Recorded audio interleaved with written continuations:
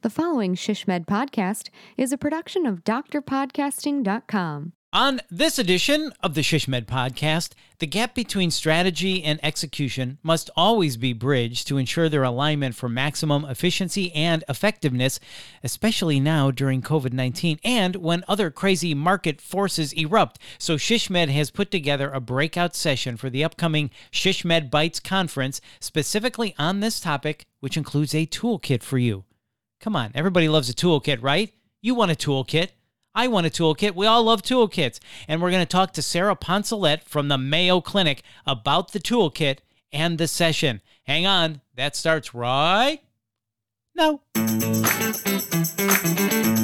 This is the ShishMed Podcast, Rapid Insights for healthcare strategy professionals in planning, business development, marketing, communications, and public relations.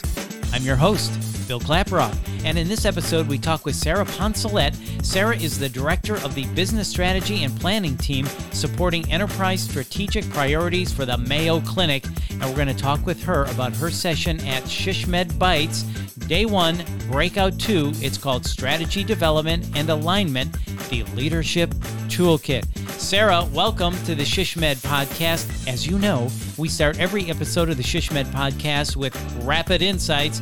One quick tip someone can use to make their marketing communications better today. Sarah, give us your rapid insight. I work in corporate strategy, and oftentimes people forget the definition of strategy. The definition is that we make an integrated set of choices in order to position ourselves for sustainable advantage and to exceed the needs of those we serve. So it's really about making strategic choices of things we will and will not do in order to actually have a sound strategy. That is your rapid insight. That's how it's done. Thank you, Sarah. That was really great. And I love how you're talking about strategy and integrating that. So, Sarah, you are hosting a breakout session, Day 1, Breakout 2. This is really going to be cool. It's called Strategy, Development, and Alignment and the Leadership Toolkit. This is really cool. So you're going to focus on the Leadership Toolkit to help leaders align all strategies. So why is something like this important? It's really important because the point of having a corporate strategy is to have a true north for the institution. And that's only as good as the ability for 100% of the organization to align, and from the high level strategy down to actually execution. Oftentimes, probably the most important element of the strategy ends up being what are the actions that we should have our operational teams be making that look different tomorrow than they did yesterday, so that we actually start making steps toward the future versus continuing to maintain the status quo. I love how you say that, moving from strategy to execution, and a lot of people have that problem. So this toolkit is going to be great. It sounds like this toolkit will even help you when market forces change, like we're going through COVID. Who saw this a year ago? It'll help leaders to know what action to take and to thrive in a different future. So tell us more about this toolkit. I know there's guide notes and handouts and videos and slide decks and all that kind of stuff. Tell us more, what's in this toolkit? So we ended up developing a toolkit in the same steps that we worked through strategy development for our corporate strategy. And there are 4 different steps. Most are about an hour, but there is one that's 90 minutes. So it's broken down in a way that you could do it into kind of a full day session, or you could break into multiple sessions that you could fit into a standing meeting with a team. And the point of the toolkit was to help always have an agile, dynamic plan, especially with market forces. Just a bit of background is that we developed our strategy in 2019, and for a while we were calling our strategy a 2030 strategy, and COVID actually caused us to rename it because we couldn't necessarily put a date on where we were going. During COVID, we actually had to run back through the toolkit and double check that our true north was really where we wanted to be. So the first step is about stepping into the future and utilizing futuristic trends that we believe to come true and imagining ourselves in that new future. The interesting thing about COVID is what we thought was going to happen over the course of 10 years accelerated and happened in about the course of 9 months for us. Running through the 4 different steps actually helped us create something that was agile not only for our corporate strategy, but also something that all of the departments, divisions, and major areas at Mayo could run through all of their steps and double check their true north as well, but also stay in alignment to where the institution is still headed for our strategy. So you said step 1 was stepping into the future? Yes. Okay, great. So can you tell us the other 3 steps too? That'd be great. Absolutely. The first step is 90 minutes. It is about really looking into our forecast, the forecast of the future. And so I have places where groups can go look at the forecasts that are relevant to their institution. The second is charting your course, and this is helping align any area at Mayo Clinic to the framework, to the areas of focus that we have for our future. So it's about developing a framework and mapping into what's your role for the institution in that framework. The third is pressure testing, so stress testing. That's bringing back some of those future trends, but about how they work together and challenging in a more challenging environment. What sort of actions would you take and what sort of elements would you grow into if we experience different trends? So COVID was a real life stress test, really forcing us to challenge what would we do with areas of growth, what were true priorities, and what were things we actually had to stop. And then finally, the last is called backcasting to get from there to here.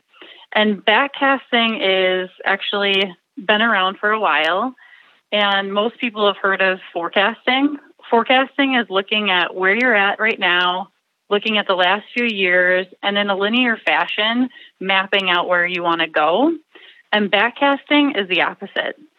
Backcasting is starting from where you want to be and then stepping backward into the key actions, decisions, and things that must be true in order for you to achieve your future state vision. We have an exercise around that, and that's specifically around how do I move from where I'm at today to the future I want to be in, and what's the first step? I love that. Backcasting. How do we get from there to here? That is really cool. So the 4 steps, stepping into the future. Number 2, charting your course. Number 3, pressure testing or stress testing. And then number 4, backcasting. How do we get from there to here? I love that. This is really cool, Sarah. So can you give us an example of how this toolkit has been effective in your use at the Mayo Clinic?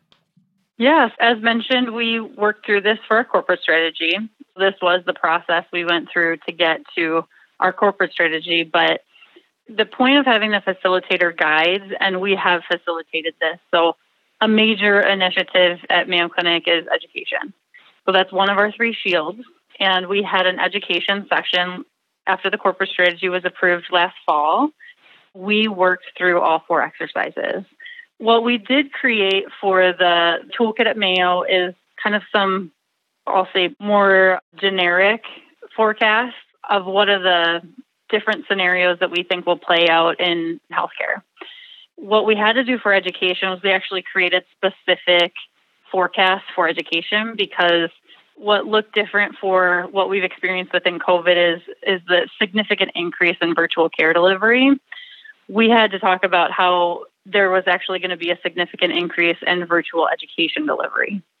So we had to modify our forecast to that shield, to the major initiative at Mayo, and talked about, based on that forecast, so we had 5 forecasts, but based on that forecast, what does that mean for what we should be achieving in our future? Then as we start imagining that new future, we're actually recreating what that end state looks like.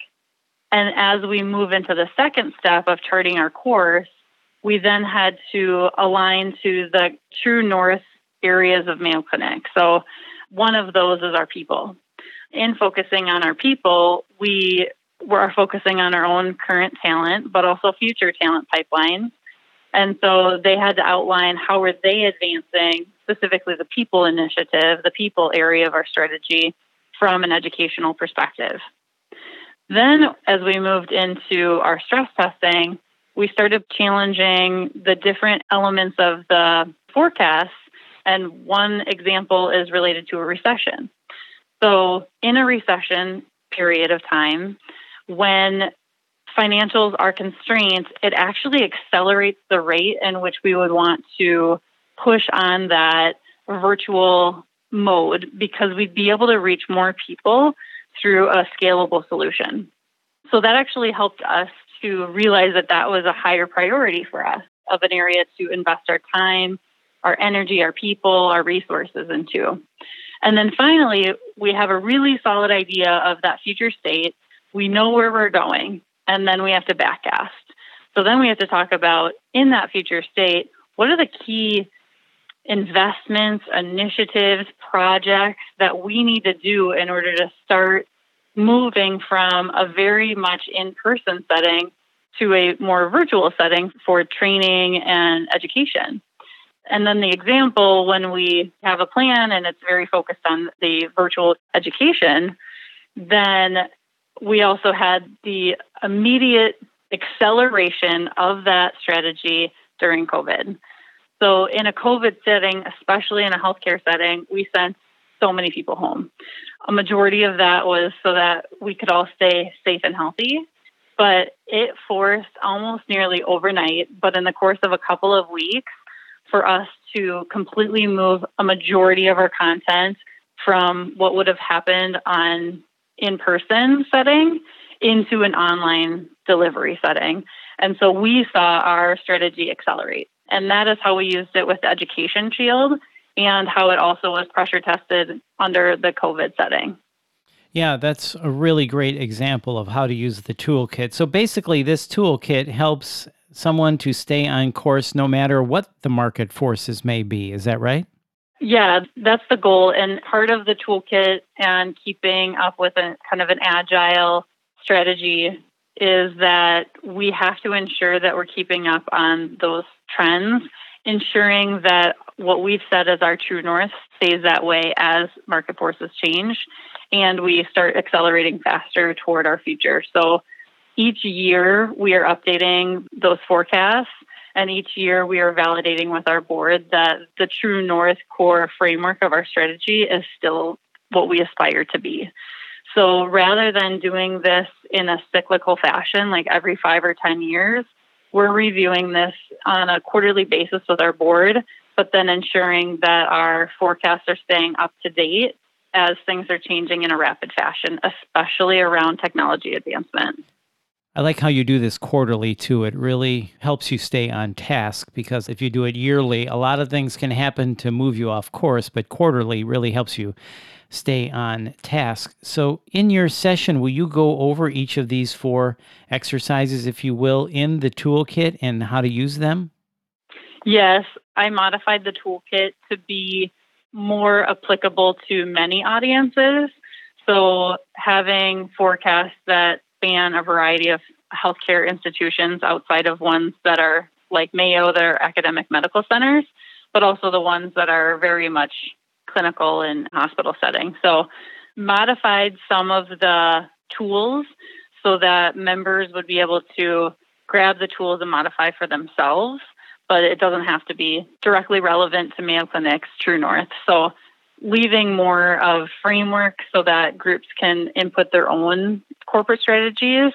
And then the facilitator guides are wonderful for just setting up someone so that they would have slide decks and they would have basically a facilitator's guide. So they would have all these notes around how do they prepare and how would they have these sessions. The other element of the toolkit we had to modify was that we did a lot of this in person and we've moved so much of it to Zoom setting. So online virtual setting, online boards versus what used to be in person, handing out worksheets, etc. Right. So this is really nice. So anyone can customize this to fit their current situation. So Sarah, what do you hope attendees will learn or walk away with at the end of the session?